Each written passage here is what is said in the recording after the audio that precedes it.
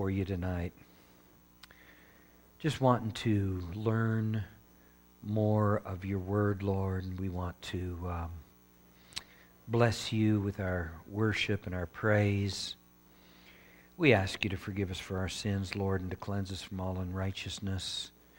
We pray that, Lord God, you would bless all the folks that are sick or not feeling well, the ones that are in the hospital. Help Brianna, who's having this baby. And Lord God, we just pray that all the folks on the prayer list for this church will have their needs met, Father, by you. We thank you for that.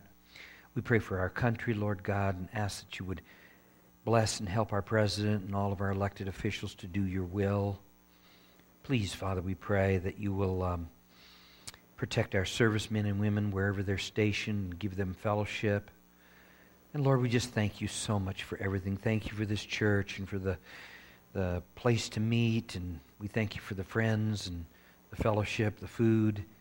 We just thank you for everything, Father. You're so worthy. We ask that you'll open up this book of Hebrews to us, this last chapter and the rest of it, Lord, that we might understand your word and gain faith.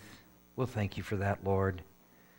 Lord, bless your people around the world. Bless those who are persecuted, those who are living in countries where they cannot worship you openly or are living in and through some kind of disaster. Help your Christian people with their health and their marriages, or if they're single, help them with their businesses and jobs and ministries, Lord. And we just thank you for everything you do, Father, and we especially thank you for Jesus Christ, our Lord.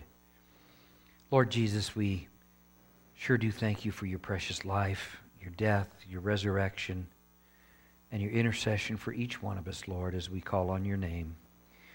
We will give you the praise and glory always in the name of Jesus Christ. Amen. All right, my friends, we are in the book of Hebrews. We are in, oh boy. Let's do a review of chapter 12. How many were not here either last Wednesday or Sunday? Not. Okay. So what I'm going to do then is I'm just going to read chapter 12 because I hit chapter 12 pretty good in church on Sunday, and then we'll go into 13, and then we'll do a review. Chapter 11 in the book of Hebrews is called the faith chapter, all right? And it gives us examples of Old Testament believers and the faith that they had and the things that they did with that faith. And it talks about Abel, who offered a better sacrifice than his brother Cain did. It was a sacrifice that God accepted. It talks about Noah. Noah built an ark after God told him to and saved his entire family. Abraham believed God for the promise that when God said, through you will come many, many descendants, and I will build a nation out of them. And even though that promise took 25 years to fulfill, Abraham believed it. Moses' parents, they disobeyed the law that the Pharaoh put out, and they saved their son, sent him down the river, and he ended up growing up in Pharaoh's house as, a very privileged person. They did that by faith. And then Moses, by faith, left the palace, left that lifestyle, and joined with his own people, the Jews, and ended up, of course, leading them out of slavery. And, it goes on. And really, the point is this of that chapter is that by faith, we accomplish things, all right? We believe in God by faith, we trust in Him by faith, and He rewards that faith by being pleased with us. Without faith, the Bible says, it is impossible to please God. It's just simply impossible. You might say to yourself, well, gosh, I don't think I have much faith. Well, what did Jesus say? Jesus said if you had a faith that was as big as a grain of a mustard seed, which is like a poppy seed, I mean, it's very small, you could tell mountains to move. So it kind of tells me how big my faith is. Unfortunately, in the whole scheme of things, okay, our faith could be a lot bigger. Now, how do we get more faith? Well, in Romans, it says that faith comes through the hearing of God's Word. So we get faith by hearing it, reading it, speaking it, and doing it. That's how faith builds. And faith is the foundation for everything in the Christian life. Everything. It's a foundation for hope. How can you hope, right? How can you hope in a future eternal life, or even how can you hope that God will be with you in this life if you don't have faith? How can you love if you don't have faith? It might be easy to love the lovable, but what about those that aren't quite so lovable? Okay? That takes faith to love them, doesn't it? Yeah. So faith is very, very important. And so in chapter 12, verse 1, okay, we're in Hebrews 12:1, it says, "Therefore, since we are surrounded by such a great cloud of witnesses." I just gave you some of the witnesses. Moses, Abraham, Abel, Moses' parents, etc., etc. They are the witnesses. Since we are surrounded by such a great cloud of witnesses, it says, "Let us throw off everything that hinders and the sin that so easily entangles, and let us run with perseverance the race marked out for us." So just in this one verse, we can get a lot of information. Number one is there's a race marked out for each one of us, right? We are in a race. You're either in God's race or you're in the rat race. One of the two, okay? Secondly is that there are things that entangle us, sin. There are things that hinder us. You know, I gave the example last Sunday of, you know, the bicyclist who has the streamlined pants and shirt and everything. Now, we might look at that and think that's silly. And in some cases, they look pretty silly at times, right? But if you're in a race and you're competing, you want every edge you can get. And same with the speed skaters that have the outfit and the helmet with that's aerodynamic, teardrop helmet, etc. Look at what they do in NASCAR. And I mean, everything is so competitive today. And we are in a race, in essence, okay? We are in a race for life. All right, for life, for our lives. Not that we would lose our lives, but that we would gain as much of our lives as we can. Okay?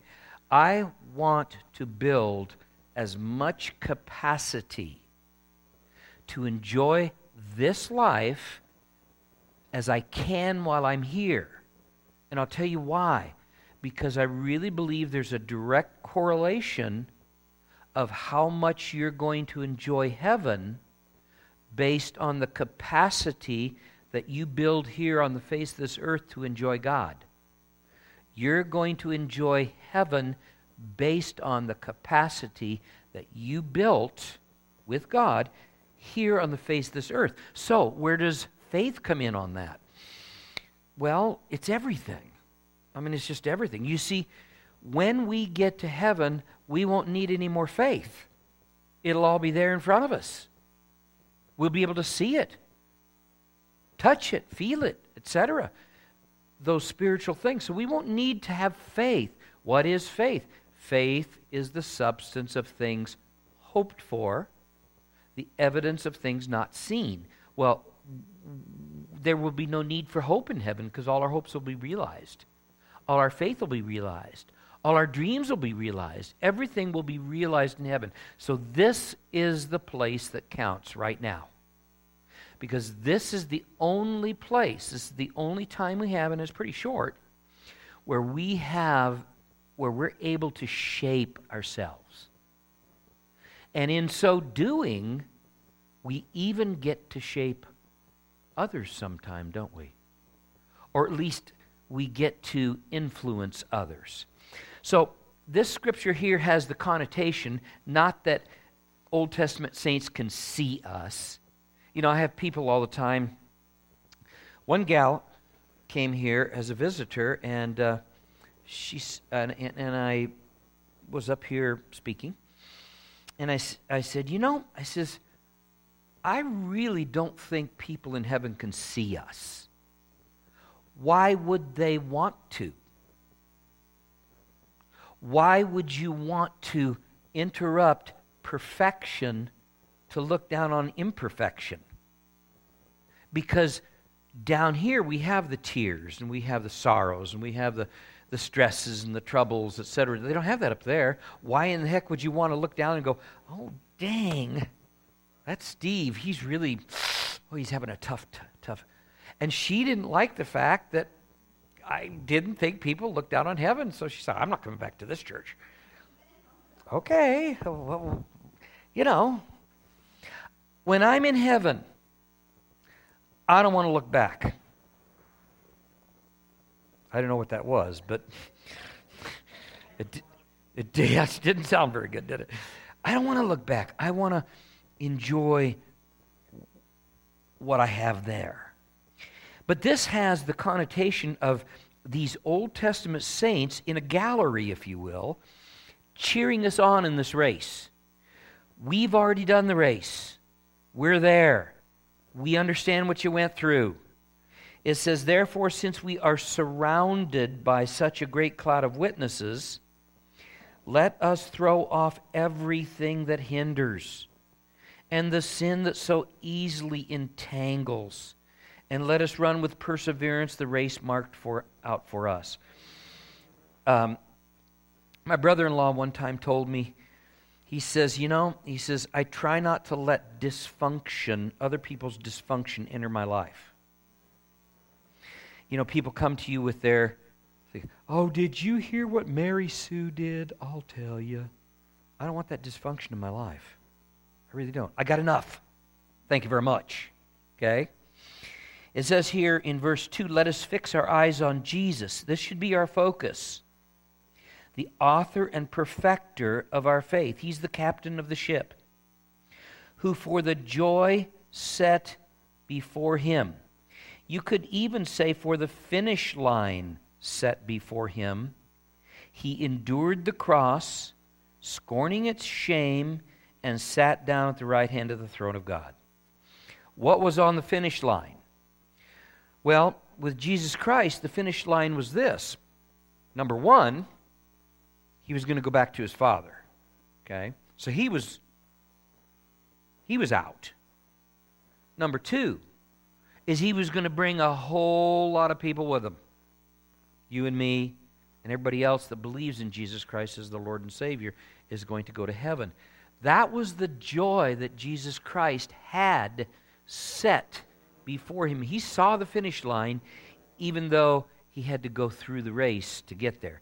And his race was tough. Man, the cross was tough. Just his life was tough. Think about this for just a minute. This is tough. I either got to get bigger ears or something. I'm not sure what it is.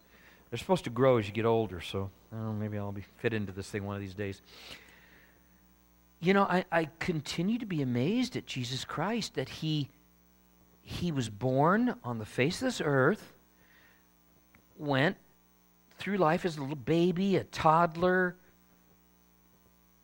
a youth, a teen, preteen, a teen, a young man, an adult, and never committed one sin. Whew. I mean, he was taunted.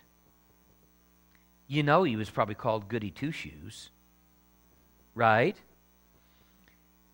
The rumor was, of course, that Mary was pregnant before she was married to Joseph, and that Jesus was illegitimate, so you know he suffered a lot of taunting because of that, I'm sure.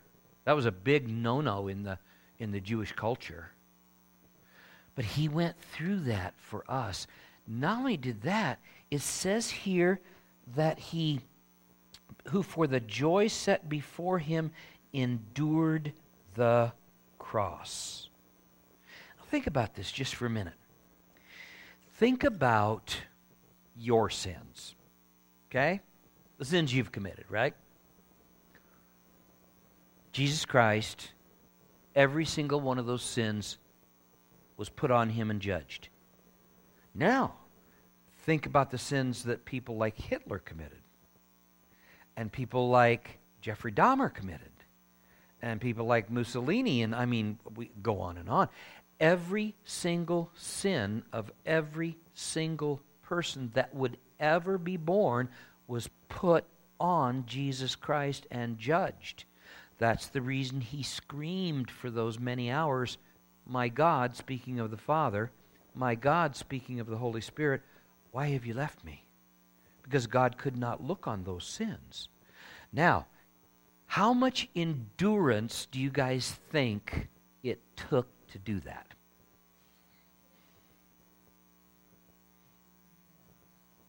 Unfathomable. A lot more than all of us put together times a bazillion. Just amazing. Jesus Christ lived for us. He went to the cross looking at the finish line, thinking, I am going to bring as many people to heaven as want to come. That's why he did it. It says here, let us fix our eyes on Jesus, the author and perfecter of our faith, who for the joy set before him endured the cross, scorning its shame, and sat down at the right hand of the throne of God. Then in verse 3 it says, consider him. And if you go to the Greek of this, it means to really take note, to investigate, to study what Jesus Christ did. Consider him, study him, who endured such opposition from sinful men. Why? Well, so that you will not grow weary and lose heart. Why? Because you're going to endure opposition from sinful men. Right? You got a boss that you don't like, or you got husband or wife troubles, or who knows what. 100 different things for 100 different people, huh? Verse 4, in your struggle against sin, this is a very powerful verse, you have not yet resisted to the point of shedding your blood. And you have forgotten that word of encouragement that addresses you as sons. Listen to what this is. This is a quote from Psalm 94, and it says this, my son, do not make light of the Lord's discipline. This is supposed to be encouragement. He says, you have forgotten the word of encouragement that addresses you as sons. My son, do not make light of the Lord's discipline, and do not lose heart when he rebukes you, because the Lord disciplines those he loves, and he punishes everyone he accepts as a son. So we are to look at discipline, and, you know, what word is contained in the word discipline? Disciple. You want to become a disciple of Christ? Be prepared to be disciplined, because it takes discipline to become a disciple. How does God discipline us? Well, you know, He's got His ways, that's for sure. I mean, tests, trials. Yeah, I heard an interesting thing the other day. How can you have a testimony if you don't have any tests? Right? Got to have tests to have a testimony. God is going to discipline us, and that is to make sure that we are on the correct path, thinking correct thoughts, doing correct things. He says here in verse 7, endure hardship as discipline. God is treating you as sons. Now he uses an earthly example here. For what son is not disciplined by his father? If you are not disciplined, and everyone undergoes discipline, then you are illegitimate children and not true sons. Moreover, we have all had human fathers who disciplined us, and we respected them for it. How much more should we submit to the Father of our spirits and live? Our fathers, that would be our human fathers, disciplined us for a little while, as they thought best. But God disciplines us for our good, that we may share in His holiness. Why does He discipline us? That we may share in His holiness. He disciplines us so that we can share in His holiness. When we think about holiness, there's a lot more to holiness than what we think. Think about this for just a minute. Pure joy. Pure joy that has no impurities in it. Wouldn't that be amazing to have pure joy with no impurities in it? That's a part of God's holiness. That's a part of what He wants for us. Okay? And other things. He says here,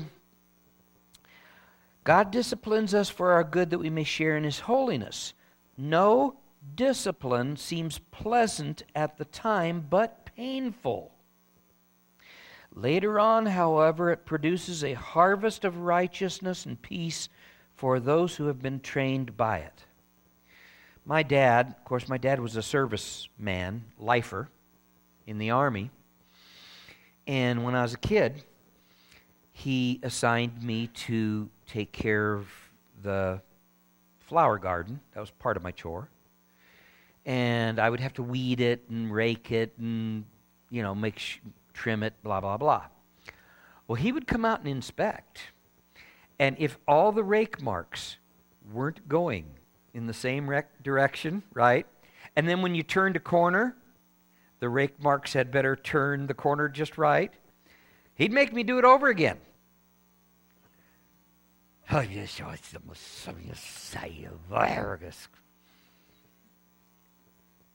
you know what? That discipline taught me how to study.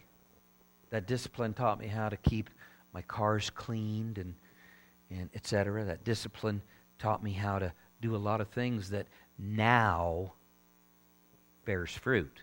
Although when it was happening, it wasn't necessarily pleasant, right?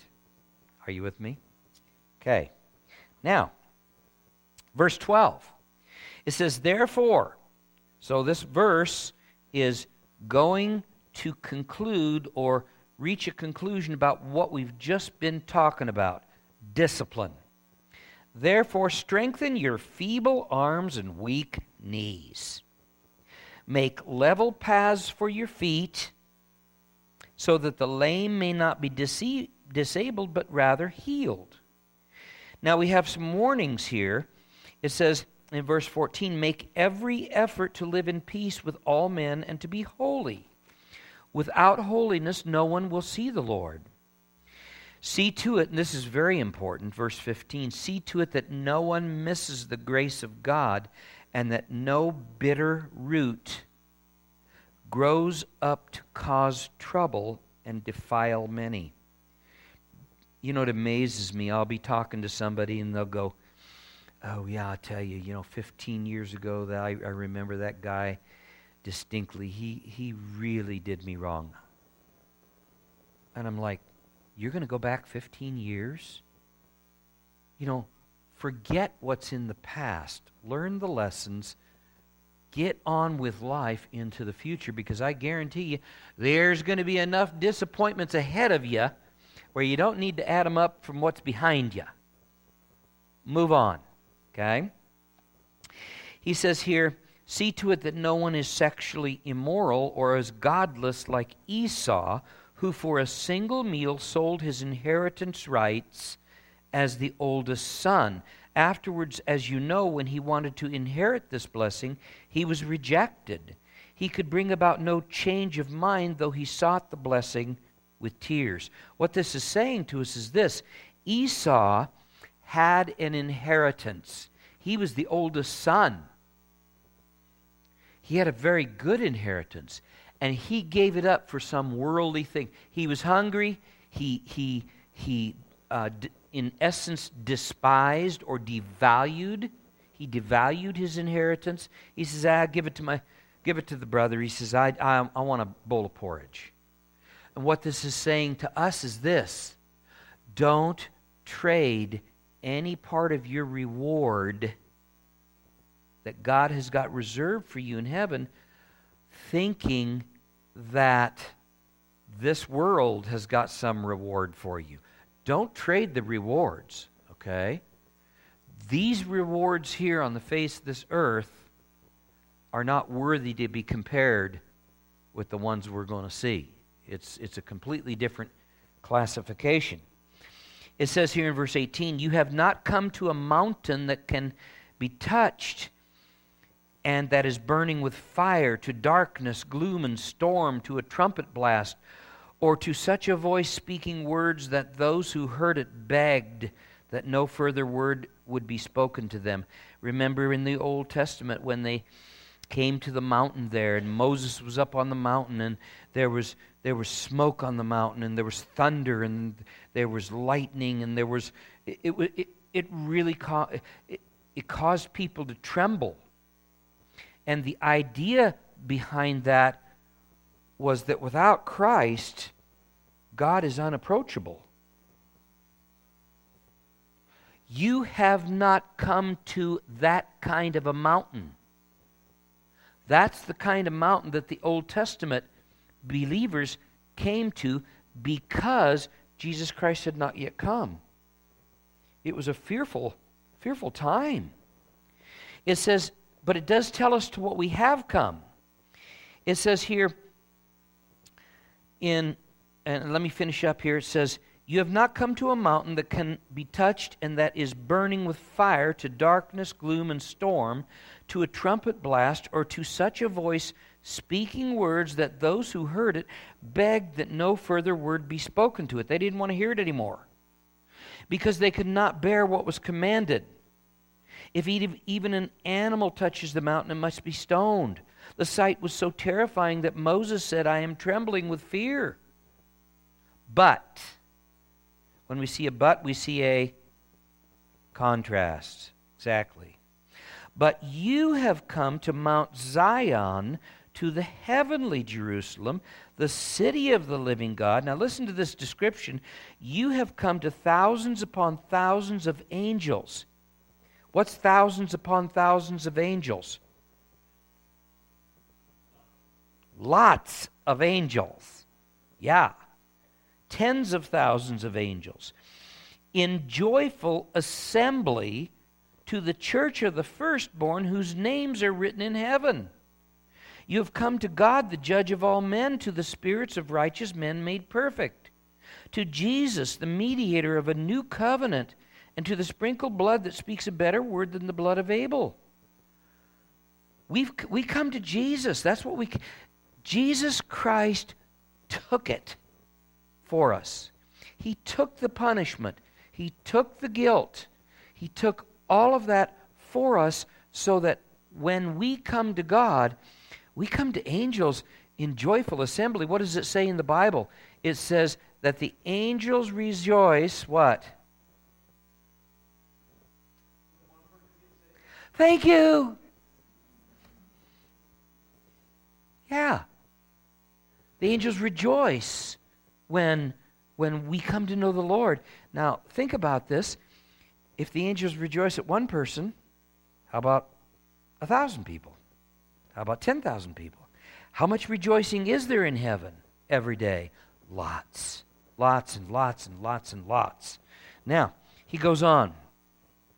He says in verse 25, and this is a warning. he says, "See to it that you do not refuse him who speaks. If they did not escape when they refused him who warned them on earth, how much less will we if we turn away from him who warns us from heaven?" At that time, in the Old Testament, his voice shook the earth.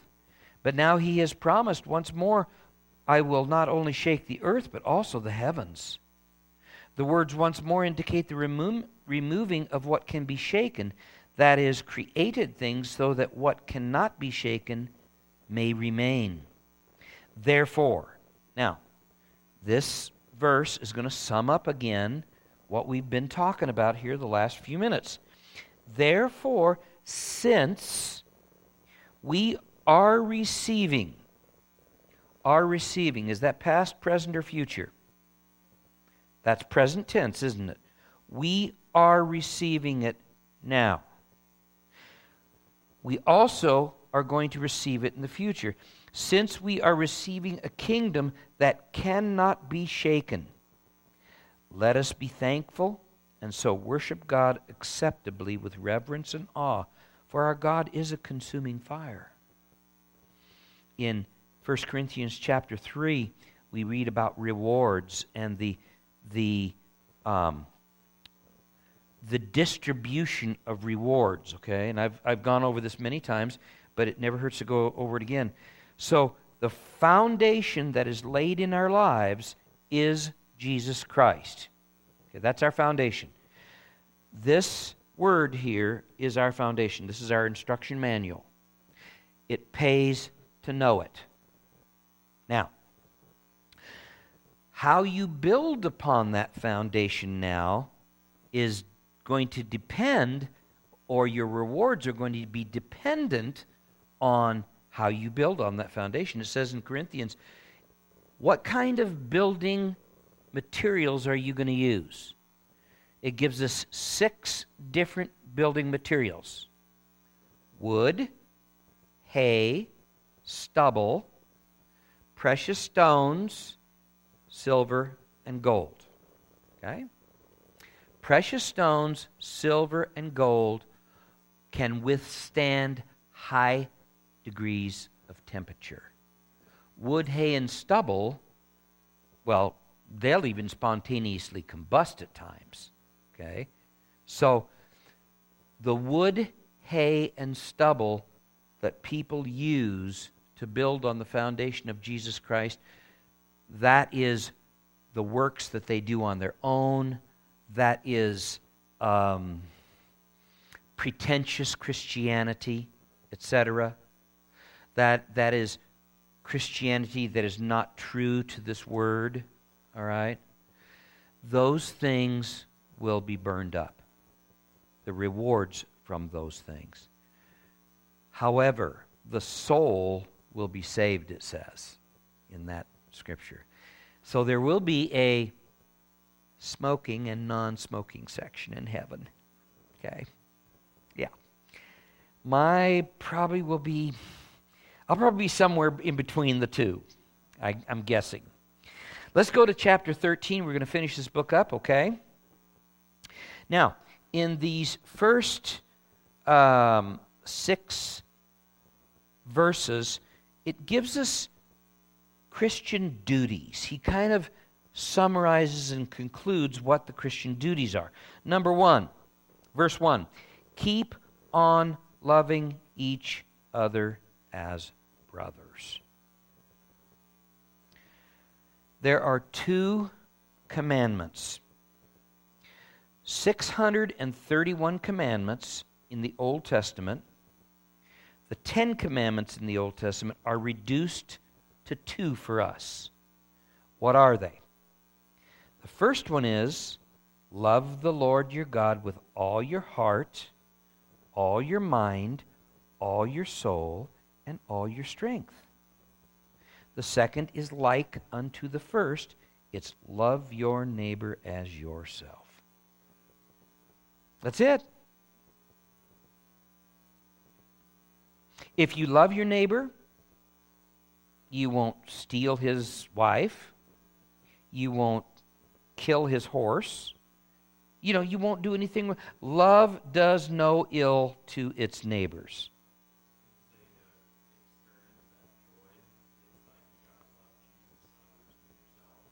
Joy. Jesus, others, and yourself. Yeah, sure. That's awesome. Keep on loving each other as brothers. It doesn't, nowhere in this Bible that I found does it say we have to like each other. Okay? But it does say that we got to love each other. Now, there are Christian people that I'm sure each one of us have met that we don't necessarily see eye to eye with. Right? We don't have to like them, but we got to love them. Yes, sir.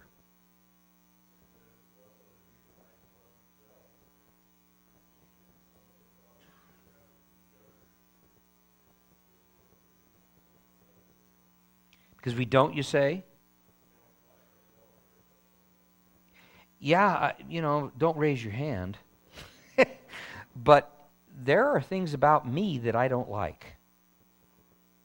I would say that probably most people have something about themselves that if they could change it, they would change it. Or maybe I should say, if they wanted to change it, they would change it. Okay? Yeah.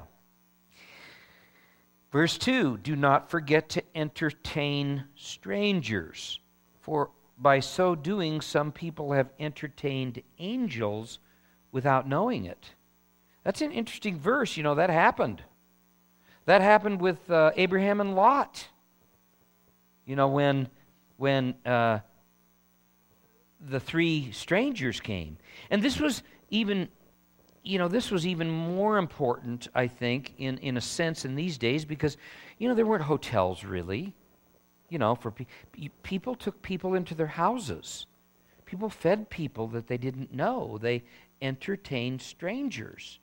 And what's sad is that a lot of us don't even know our neighbors.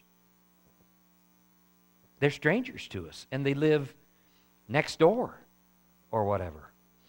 Maybe we ought to entertain them more often. Maybe some good Christianity will rub off on them, huh? All right. It says here in verse 3, remember those in prison as if you were their fellow prisoners. Wow. I'm not going to ask if you've been in prison before, but I'll tell you one thing. It's not a very pleasant place. And there are prisoners.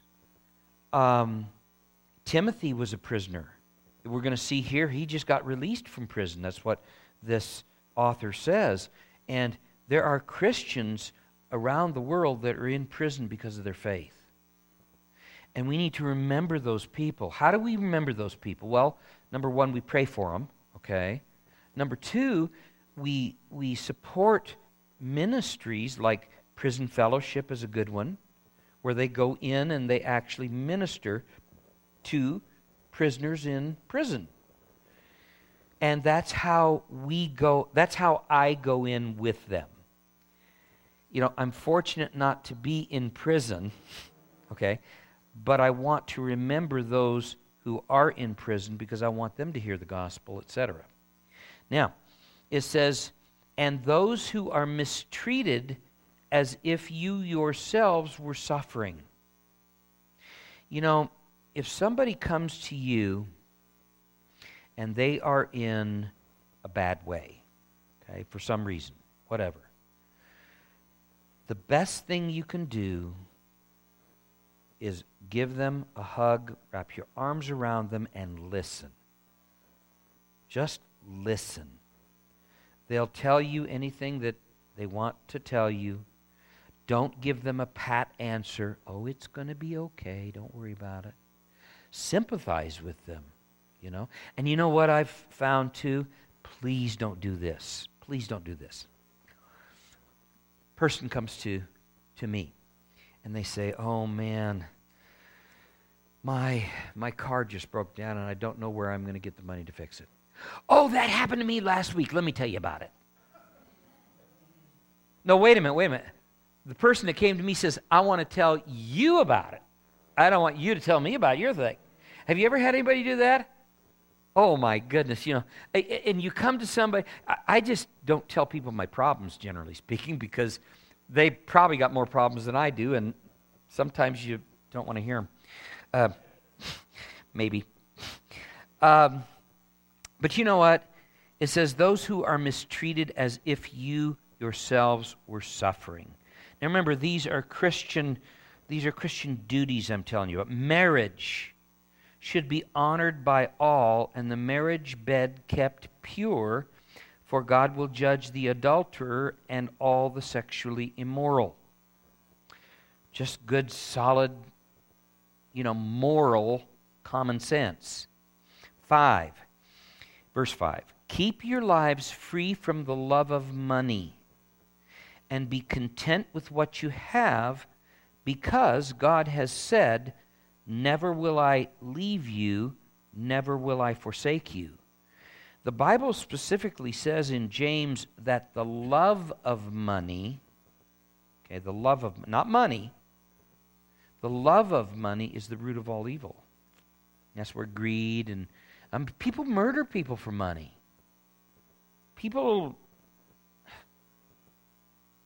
We live in a society where money is king, don't we? And, it's not bad to make money. In our society, we don't grow our own food. Most of us don't. So you got to have money to go down to the grocery store. You got to have money to pay the car payment. You got to have money. You got to work to get the money. But don't allow it to be the preoccupation of your life. There's more to life than making money. I always used to say, I don't live to work, I work to live. Even though I work a lot, I still work so that I can live. Right? Now, he says, never will I leave. This is a very strong double negative. He could have just said, never will I leave you. No, he says, never will I leave you, never will I forsake you. That's a never, never deal. So we say, that's what God said, so now we say with confidence, the Lord is my helper. I will not be afraid. What can man do to me? Period. Remember your leaders who spoke the word of God to you. Now this is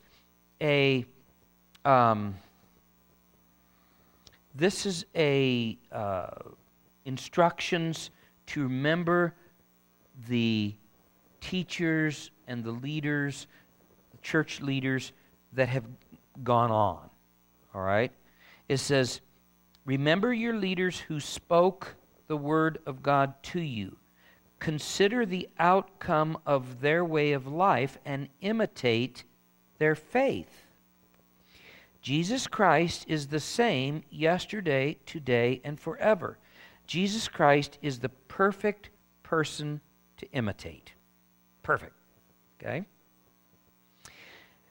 Verse 9, do not be carried away by all kinds of strange teachings. Boy, there's a lot of strange stuff going on today, my friends. Lots of strange stuff. We've got Christians that are trying to mix Christianity with the Jewish religion, and the two really don't mix. I think it's very important for us to know what happened and what the Jewish religion was about. Why, you ask? I'm glad you ask. Because remember what I told you? The Old Testament is what? Everything in it is a picture of something in the New Covenant. When the Lamb was slain, it's a picture of Jesus Christ as the Lamb being slain. Okay? So, it's not that we abandon the Old Covenant, it's just that we don't mix it with our faith. It says here, do not be carried away by all... What do strange teachings usually do in a church? Yes. Divide it. They produce discord.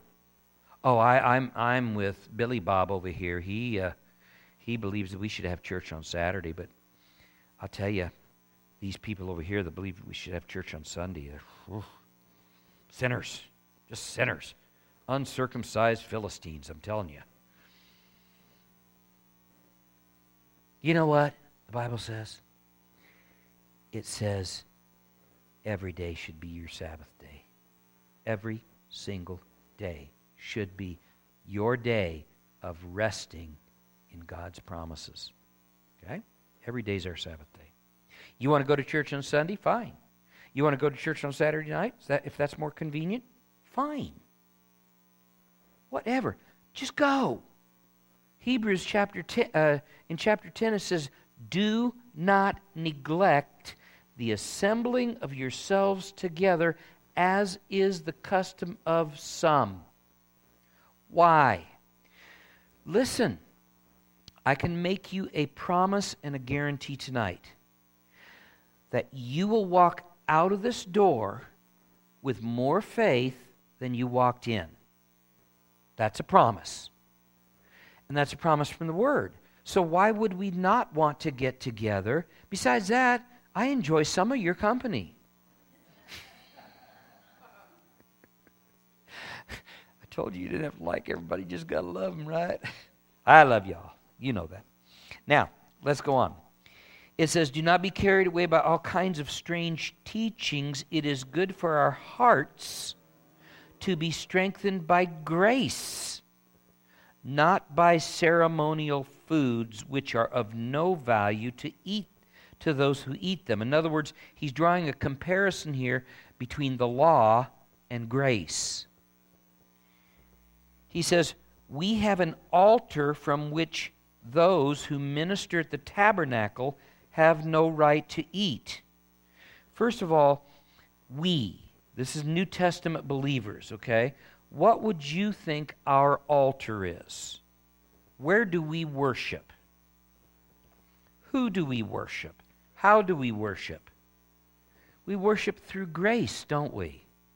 God's riches at Christ's expense. We worship the Lord Jesus Christ. We worship the Father through Jesus Christ. That's what we do. Now, who are those who minister at the tabernacle? Yes, the Old Testament priests, right. If they are going to continue thinking that keeping the law is the right thing to do, then they're not going to be eating from the table of grace, from the altar of grace, because the law was not grace. The law was the law. Okay? So does that make more sense to you here? It says we have an altar from which those who we have an altar, and that altar is grace. It says so in the preceding verse. We have an altar from which those who minister at the tabernacle, that would be the Old Testament type believers, that would be legalists, etc., have no right to eat. You don't mix Christ's sacrifice with animal sacrifice or with legalism or whatever. It's grace. It says in verse 11, the high priest, now we're going back to the Old Testament, the high priest carries the blood of animals into the most holy place as a sin offering. Now, if you go to Leviticus, okay, so the burnt offering, they took the blood, the priest carried the blood into the tabernacle as a sacrifice, but neither the priest nor the people were allowed to eat the flesh of that particular animal. That animal, the flesh of that animal, was taken outside of the Jewish camp, outside of Jerusalem, outside of the city of Israel, and it was burned. All right? Now there's a point here. Look what it says here. It says, the high priest carries the blood of animals into the most holy place as a sin offering. We know that. But the bodies are burned outside the camp. And so Jesus also suffered outside the city gate to make the people holy through his own blood. No animal blood here. It says, let us then go to him outside the camp, bearing the disgrace he bore. Why would it say that? First of all, let me ask you this. What's inside the camp?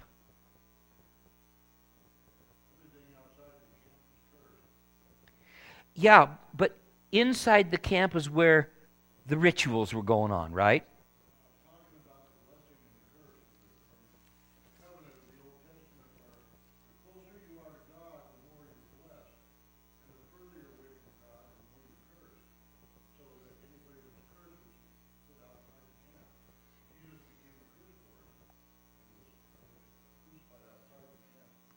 Exactly.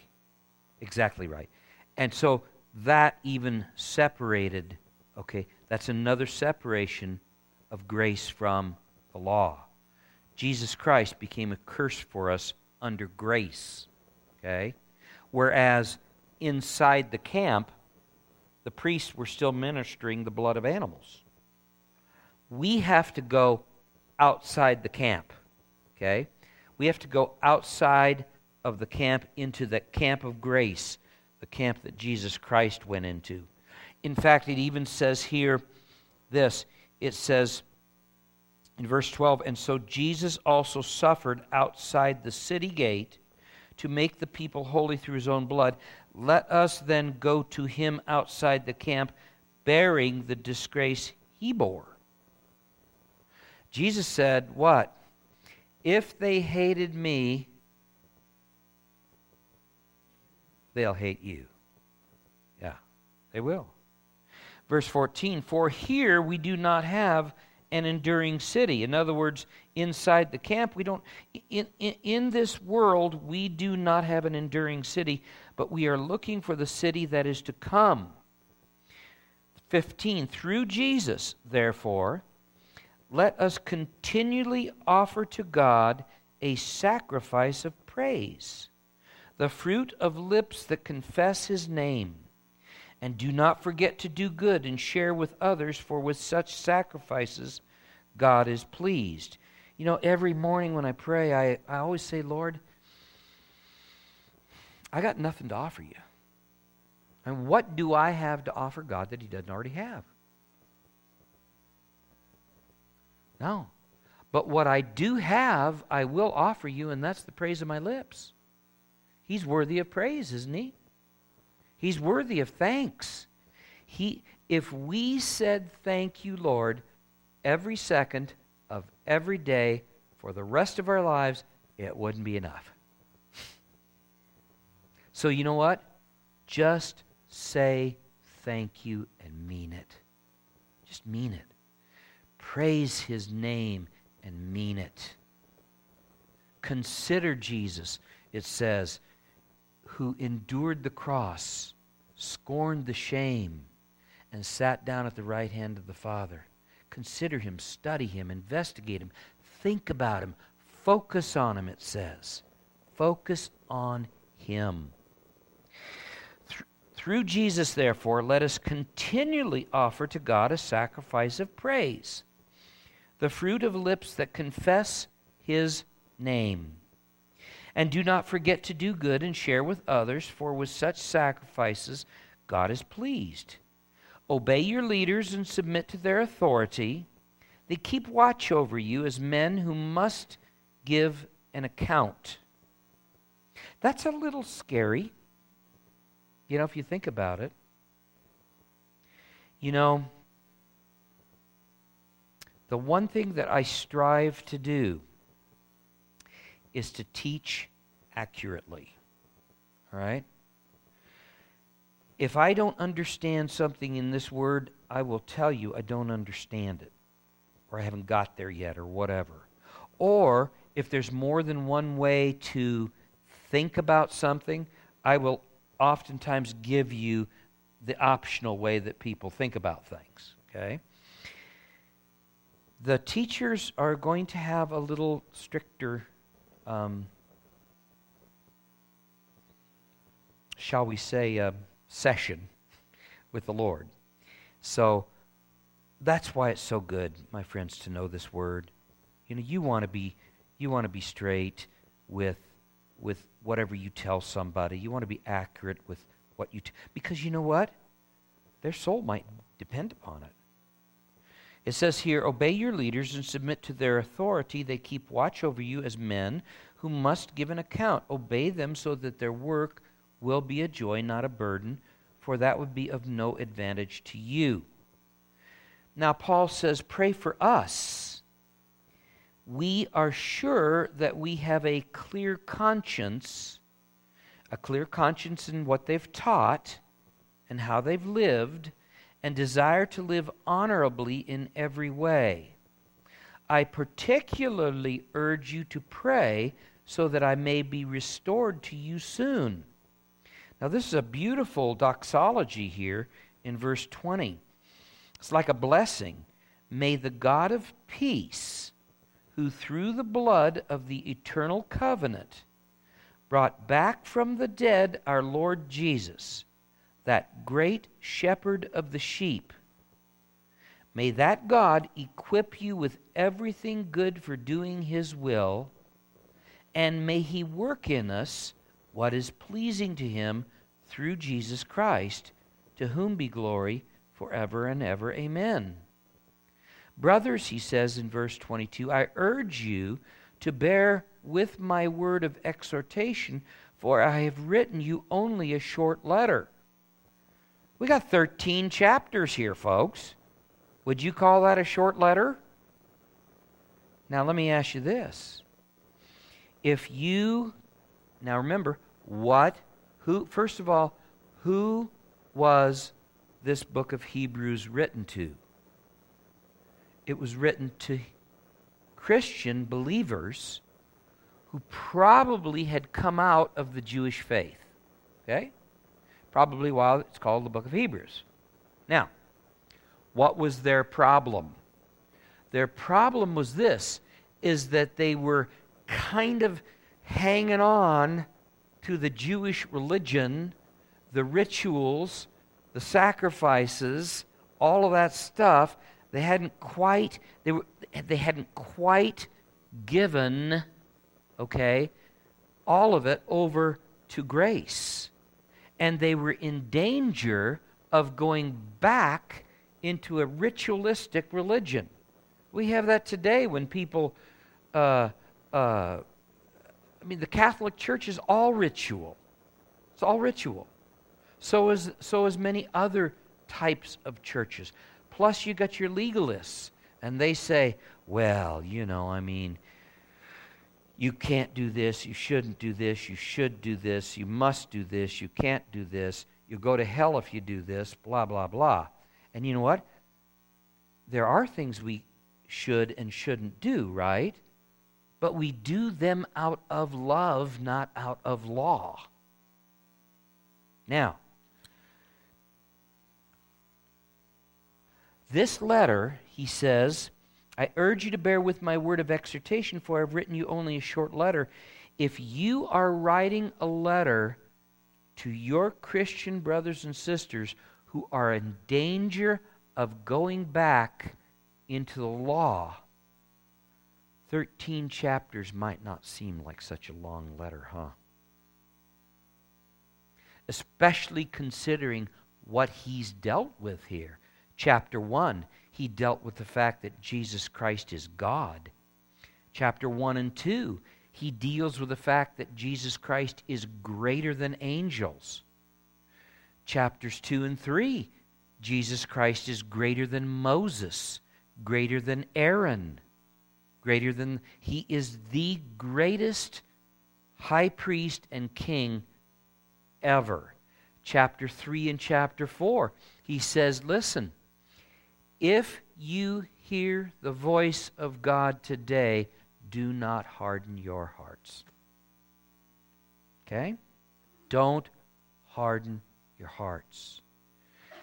And he goes on and on. He goes into the rest of the chapters where he talks about the preeminence of Christ and his priestly role and what he accomplished through his blood and what he accomplished through his life and death, until we get to this point here where he says, and what he's been doing for these 13 chapters is he has been convincing his Hebrew brothers and sisters that Jesus Christ is the way, the truth, and the life, and that there is no other salvation, there's no other way to spirituality.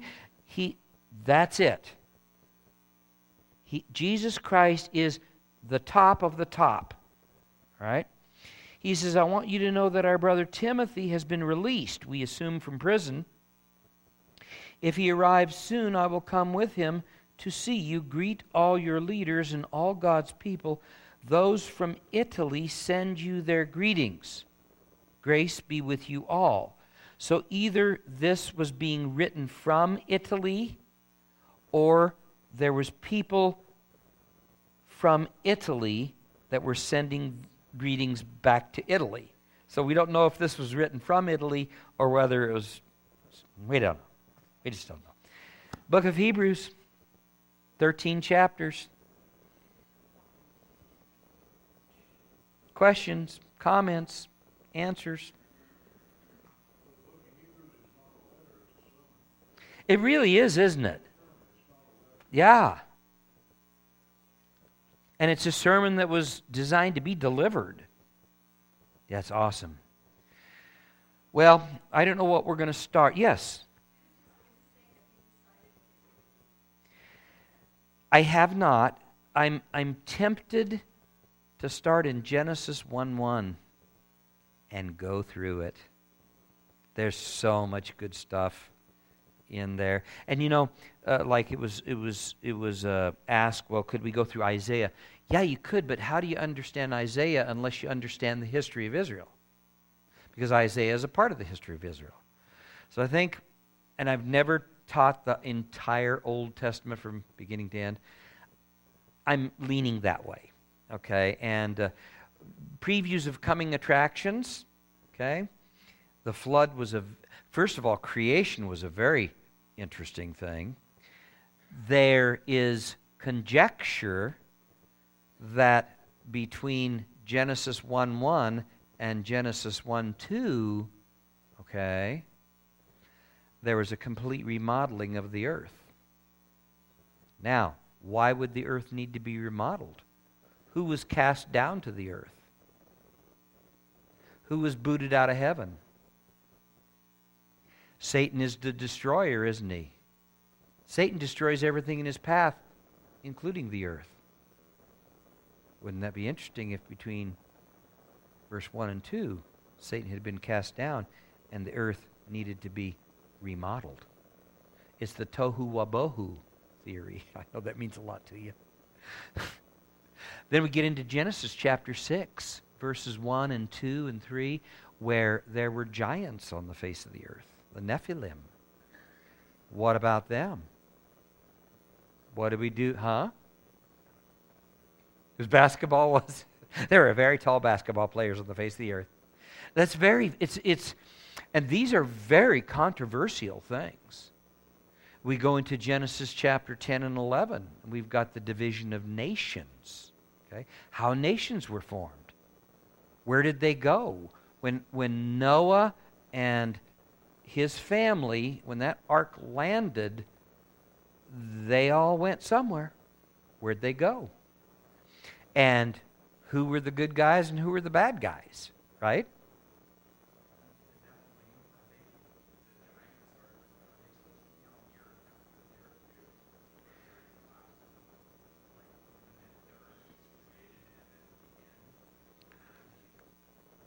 That's a very controversial subject. You'll have to tune in. You'll just have to tune in, won't you? And I can go on and on. When we get into the Exodus, where the Jews are freed and they go through the wanderings in the desert and all that stuff. I think that's very interesting. And then we get into the period of the judges, and we get into the period of the prophets, and and et cetera, et cetera. So that's what I'm thinking about doing. Would that interest you guys at all? Yeah. I think it does, but I would kind of like Reader Digest it, because if you try to do it verse by verse in some of the books, you get caught in the word I'm thinking of minutia, but it just gets. Well, you have you been reading Leviticus? Is that why you say that?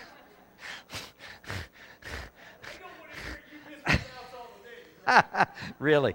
So what I will do is this: is when we come to a subject that we can get a lesson out of, we'll get the lesson out of it, okay? And we'll study that a little bit more deeply. But we're not gonna. It would take me. I would be 95 by the time I finish the Old Testament if we did it. We will do it word for word, and we will do it paragraph for paragraph. But some of it may be just reading. Well, yeah, no. We're not going to get into that right now either. Nope. Jim, you're trouble, I'm telling you. Wow. Let's pray. Father in heaven, thank you for all your blessings. Thank you for this beautiful work of Hebrews, Lord, and for the message that it gives us. We do worship you through Jesus Christ, the King of Kings, the Lord of Lords, the High Priest. We respect you so much, Jesus. You are indeed our hero. And we ask that, Lord, you'd bless this Sunday service as we study together, and that you bring the people that you want to have come. For we'll give you the praise and glory in Jesus' name. Amen. If you've got a better idea, let me know, okay? Next Wednesday is the Thanksgiving dinner. You guys all going to come? Next Wednesday night at 6 o'clock here in the fellowship room.